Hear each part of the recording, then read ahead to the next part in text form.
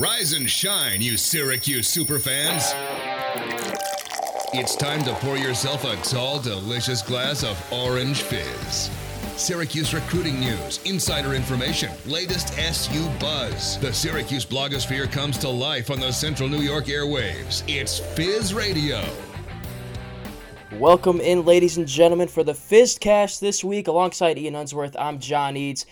And today we're going to be talking a little bit about football. I know you guys don't want to hear. We're going to touch on it a little bit. Syracuse playing NC State. And then we're going to primarily focus on basketball. It's finally here, Ian. It's starting up on Friday against Bryant.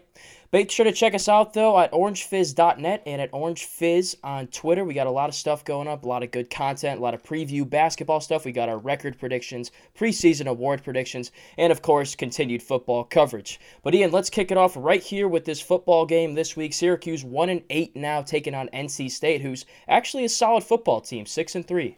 Yeah, NC State has had some big wins this year. It's been up and down, though. A lot of issues at the quarterback position. Injuries mainly are those issues. Devin Leary, Bailey Hockman in and out. It's going to be a game on Saturday. No more Friday games, please. I'm had enough of those. Syracuse obviously has had enough of those in 2020. 6 p.m. kickoff, and it is the last home game of the year for the Orange. It's weird. There's been a lot of talk in press conferences this week about senior night. How is SU going to handle it? They obviously can't have parents in the stadium, so that's a big conundrum that Dino Babers and the SU administration's having to deal with. One idea I actually liked, I heard in the press conference, was maybe have the seniors come back next year. I'm sure a lot of them will return, and then walk with next year's senior class. I'm really in favor of that idea.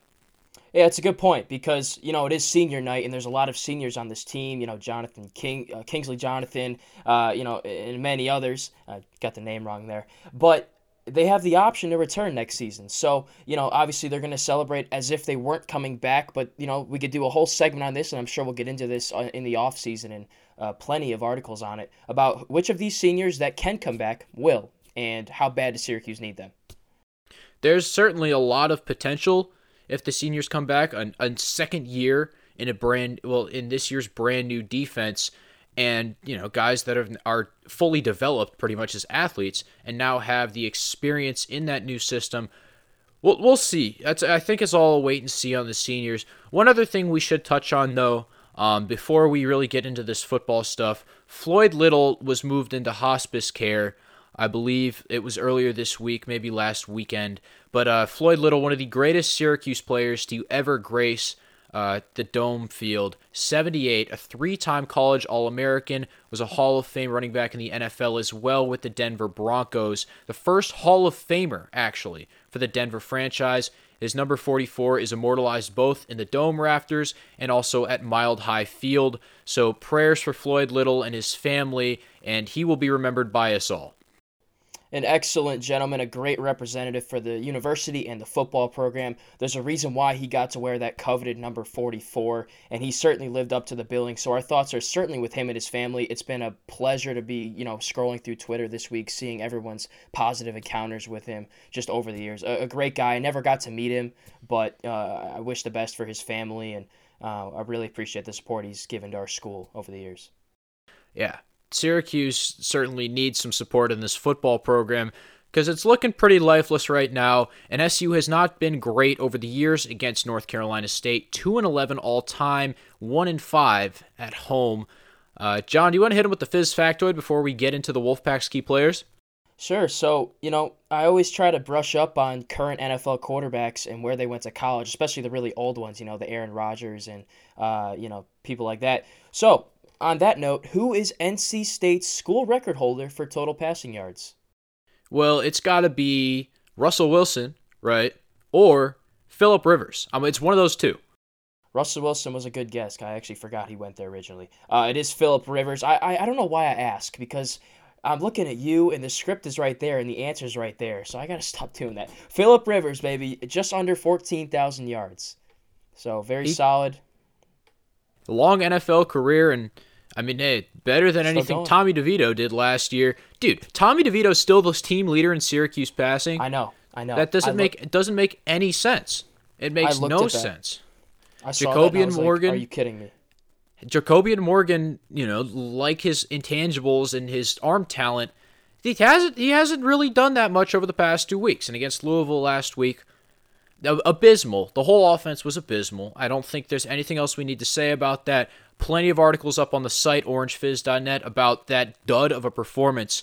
So let's look forward. NC State coming off a win over Liberty, which, thank the Lord, Liberty did not go 3 for 3 against ACC opponents. It would be a terrible look for the Atlantic Coast Conference. 15-14 win, a downright dogfight. It was nothing like the Liberty Virginia Tech game a couple weeks earlier. It was a rock fight. That's one of my favorite expressions. Just a game that was not fun to watch. It was just a ground and pound.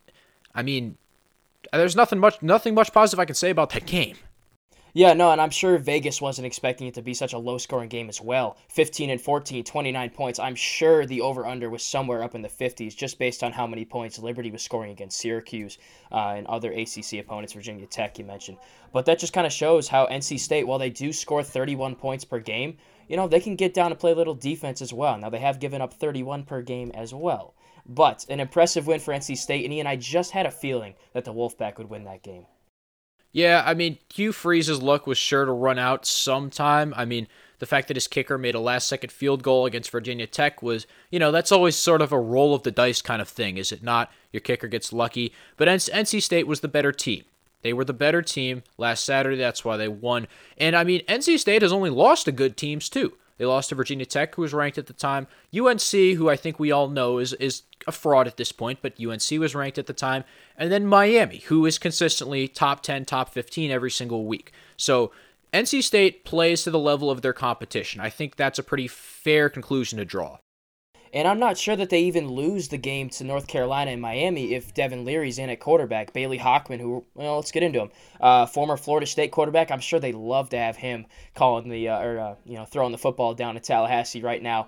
He transferred, went to a junior college, and he was the number 1 quarterback recruit from that college, and he comes to NC State. Appeared a little bit last season, but now he's stepping in for Leary, who has a broken fibula. He's out for the year.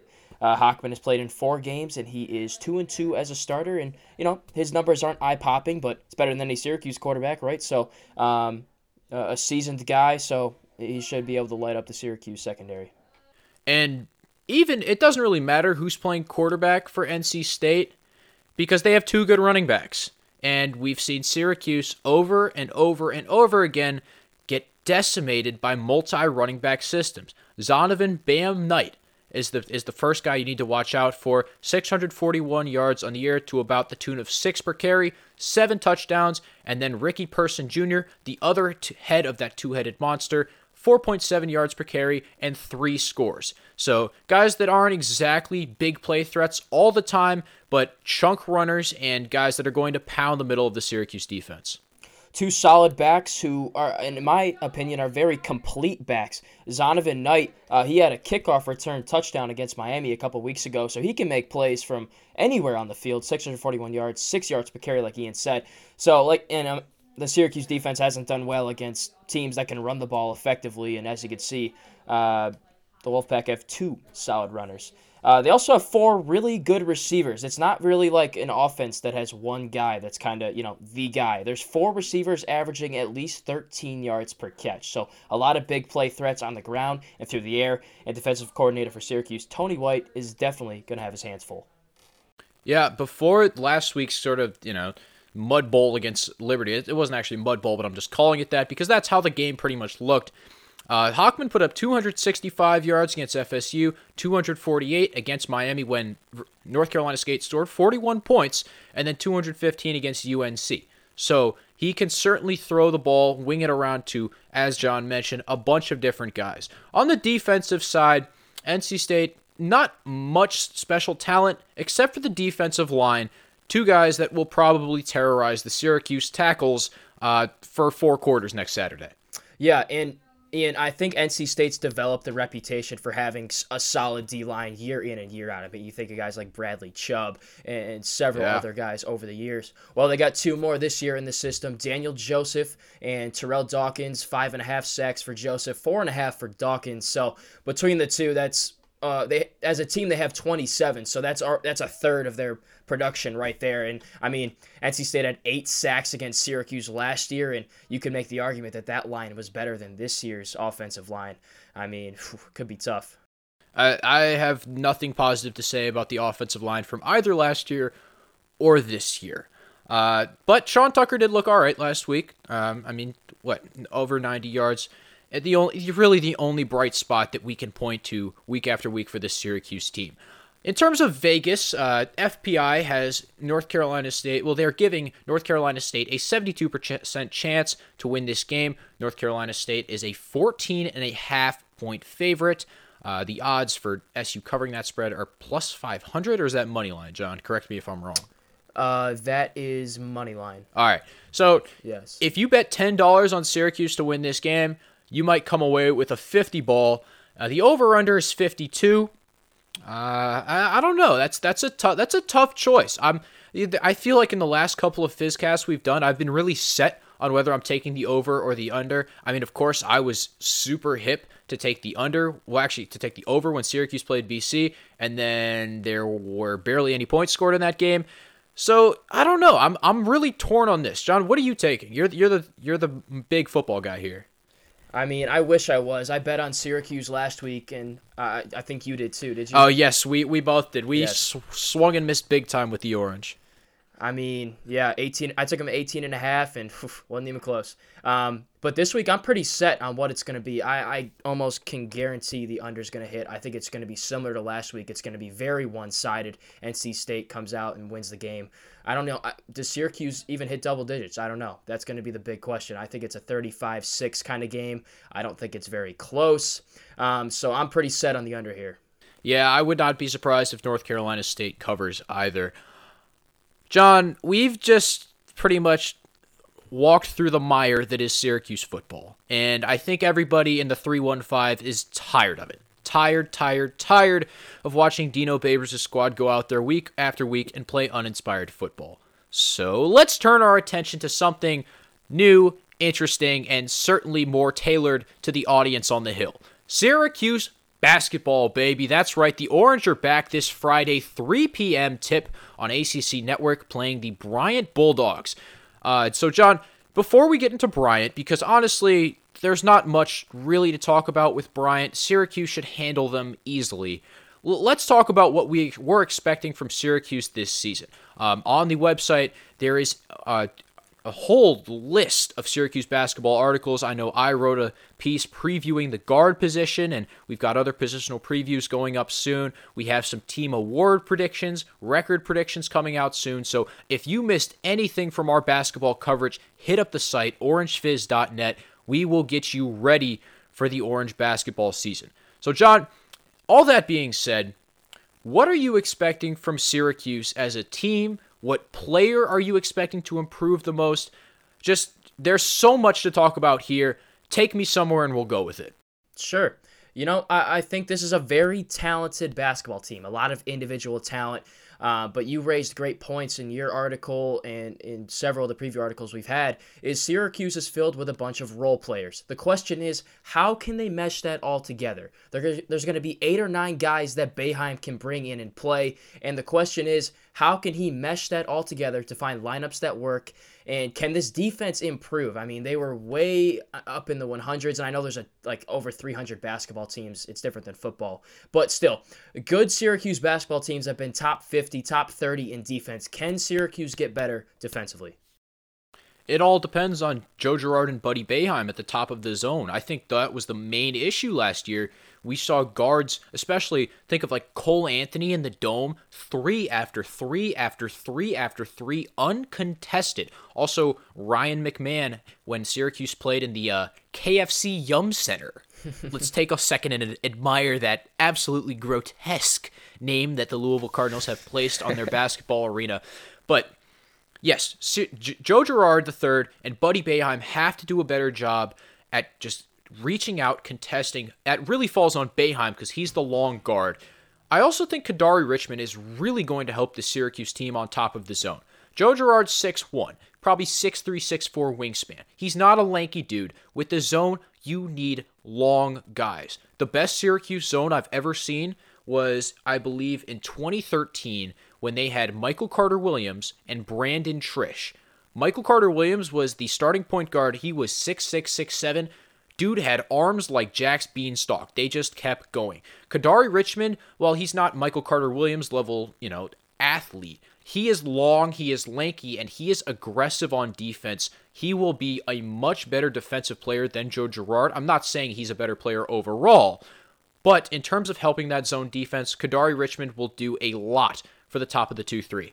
And you wrote a great article highlighting things he did well in high school and what he can bring to the table. So everybody, make sure you go check that article out. Very interactive and very descriptive. So check that out. Another newcomer people have been, kind of excited about is Alan Griffin, who comes from Big Ten country, Illinois. He's a guy, Ian and I are big Big Ten basketball fans, so we saw him quite a bit last year. And he was one of the most sought-after transfers in college basketball in the offseason. I mean, I remember you and I going back and forth on the day he made his commitment. We were very excited, and it's finally time to see him step foot in the dome and get going. And Thomas Schultz thinks he wrote a great piece, kind of a preview analytical thing about a make-or-break season here for Alan Griffin. And the question he posed is, does he need to score, or can he score 15 per game for SU to have a shot this year? And what he's trying to get at is filling the void of Elijah Hughes, newly drafted member of the Utah Jazz, by the way. So do you agree that Alan Griffin needs to score 15 per game for the Syracuse team? I'm not sure who's going to score 15 a game. Someone is going to have to score 15 a game. I've heard it might be Buddy Boeheim. I think Buddy Boeheim, Joe Girard, and Griffin are those three names that you're really going to be looking at to step up and produce. I'm not sure if Griffin's ready. However, last year, Elijah Hughes stepped up. He was really a role player. He deferred to Tyus Battle, he deferred to Frank Howard, and then he stepped up and really did an amazing job of filling the void. So can Griffin do that? I'm not 100% sure. At Illinois, he was never the main option. It was always the point guard, Ayo Dosunmu, and then their center, Kofi Cockburn, two guys that are probably going to be in the conversation for Naismith Player of the Year this year. Alan Griffin he was third, fourth option, but he got his buckets. He came around screens and jacked threes. He made a very nice percentage of them, 42 from behind the arc, 42% that is, and he's shifty enough to get to the basket. He's sneaky athletic. He's got a lot of nice physical traits, but I'm not so sure he's the polished scorer that Elijah Hughes was last season. I think maybe next year, yes, Alan Griffin's going to get it done. This year, though, I don't know. I want to see Jim Boeheim transition this team into playing team offense, cutting, moving, passing, all that sort of stuff, instead of the ISO ball we saw last year, because that is how this team will work the best.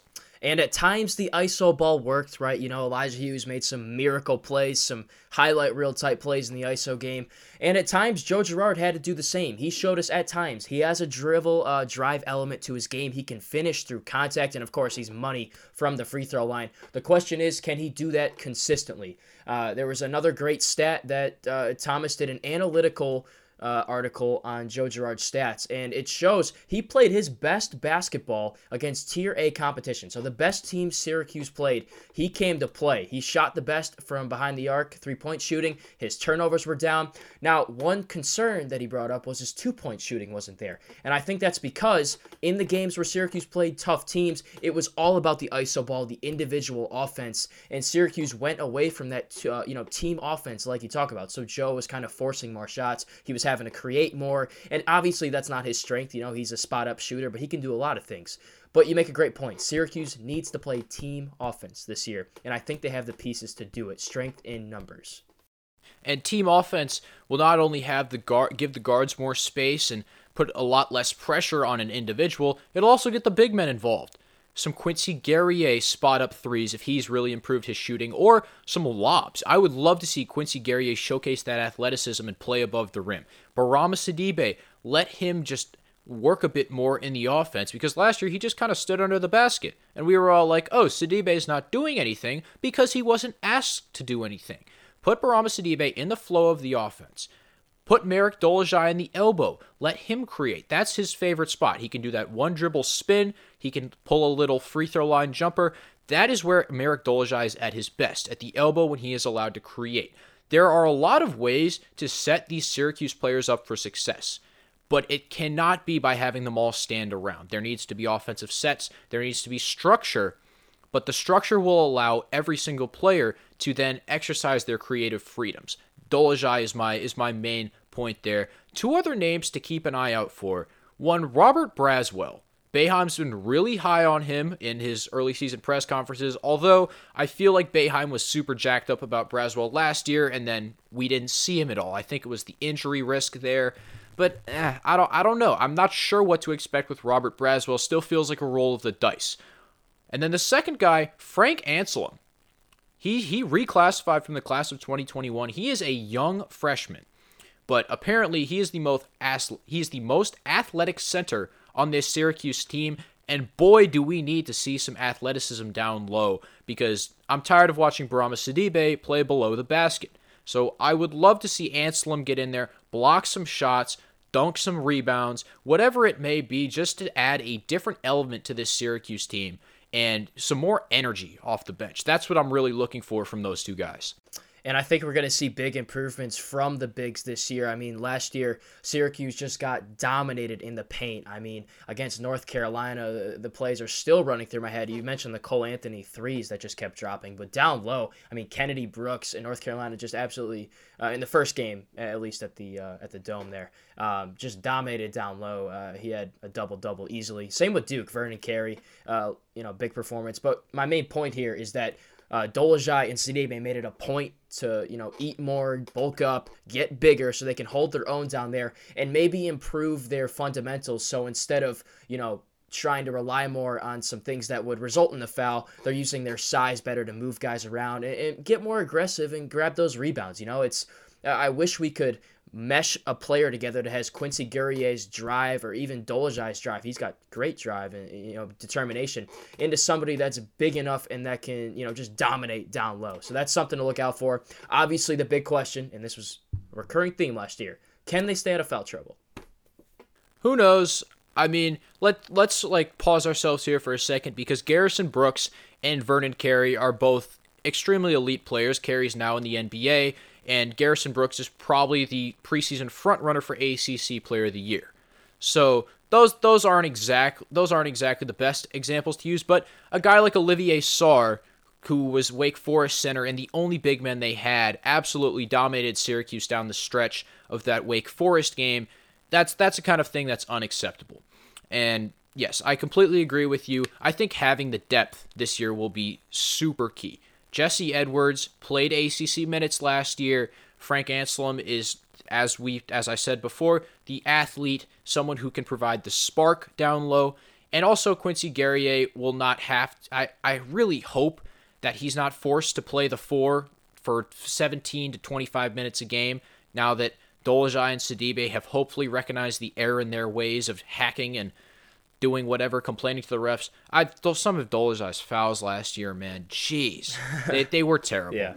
But hopefully those two get it figured out down low, and Syracuse, as a group of big men, is just a more cohesive unit instead of two guys that are stuck out there every single game.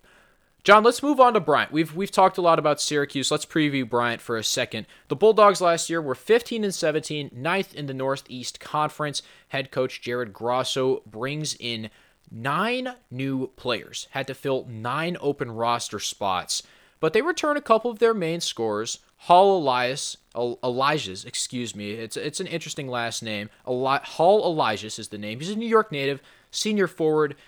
7 points per game last year. A lot of these guys are JUCO transfers that have just come to Bryant seeking a new home. Elijahs is one of them. He actually came from New Mexico Junior College, so hey, that's definitely a place. And the 2 other guys they get back, Michael Green III, averaged 9 points a game, and Charles Pride, who actually went to Liverpool High School and was a state champion there back in 2018. He also averages 9 a game for the Bulldogs. But I'm still not impressed by any of these guys watching them play. John, tell me about some of the new dudes on this Bryant team. Some of these guys fill in the 9 open roster spots. Yeah, there's a couple more that you got listed here. A guy named Peter Kiss, who averaged 6. Did he score 6 against Rutgers last year? Or? He averaged 6 points while playing for the Scarlet Knights. Oh, okay, gotcha. So he's a transfer from Rutgers. Yes. And he averaged, oh, nice. So 6 points per game. That's not bad. And obviously Rutgers, a solid and up-and-coming basketball school. Syracuse is going to meet them this year in the Big Ten ACC Challenge. So he probably just wanted to exit because they were bringing in more high-profile recruits. Playing time is harder to come by. I'm sure we saw him last year when we were watching Big Ten ball. So that's a solid pickup for Bryant. And then Chris Childs, who's a JUCO All-American. You got some more on Childs? He's a big four. I mean, not much. Neither of these guys are really impressive. I'm going to be honest, John. This should not be a problem for Syracuse. We should not be stressing about Bryant any more than, I would think anyone is stressing about Bryant, because it doesn't matter who the Bulldogs put out there. Syracuse should win this game. Syracuse should win this game, no problem. There should be no Colgate scare last year, no Seattle, North Florida scare like last year. Syracuse should come out, dominate this game from start to finish. It shouldn't matter who is on this Bryant team at the end of the day. But of course, it's the first game of the season. Jim Boeheim was quarantining for the last, week, so there could be a couple hiccups. But, just based on raw talent and the amount of production Syracuse returns, there shouldn't be any problem. But, expect a few growing pains. But shoot, I'm just excited to see them get back on the floor, see a new team, and, I'm excited to see a Syracuse team that's actually, putting out a product that people like to watch. So it all starts on Friday against Bryant, and then, of course, the football game going to follow on Saturday at 6 against NC State. Be sure to check out the site, guys, orangefizz.net. All of our preview stuff is up there, our preseason predictions, awards, all of that thing, all things of that nature. We're going to give them to you guys, but why do that when you can just go read them? So go there. Continued coverage on Orange Fizz on Twitter. We covered the player press conferences today, a lot of quotes there and whatnot. But let's go ahead and wrap this baby up. For Ian Unsworth, I'm John Eads. Happy Thanksgiving. Enjoy the games this weekend. And as always, go Orange.